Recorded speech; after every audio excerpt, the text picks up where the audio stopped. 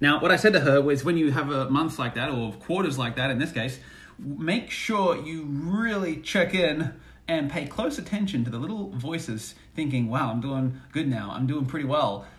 Maybe we should go and buy some shit.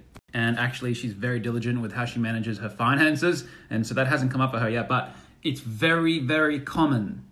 Income goes up, expenses are going up, and people can go through the whole fucking corporate ladder and never build wealth, even though their income's going up every single year. And so watch that. One thing that I did yesterday was ramped my automated savings up. I just ramped it up. And so remember my rule on that. Keep increasing your savings to the border of discomfort. So I literally have here a reminder on my calendar that pops every quarter, every 90 days and says, hey, go now into my online banking and find my automated transfer from my income account here into my savings and investment account and go and force the number up. I literally thought the number that I turned it up to yesterday, if I make the same amount as I did last month, I won't have enough to put into my savings. So guess what I feel now?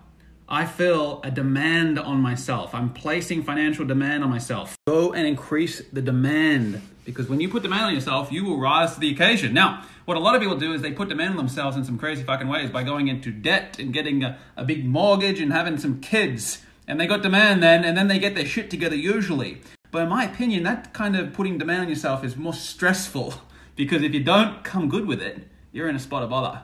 But if I can't make my savings this month, guess what? I still probably saved more than I did last month, and I'm building wealth. So if it goes to plan, I'm building wealth faster than ever before. And if I don't, well, I'm still building more wealth than the month before. It's a win-win. It's a fucking having a cake and eating it too. That's how I recommend structuring your life and putting demand on yourself like that. Okay, that's it for today.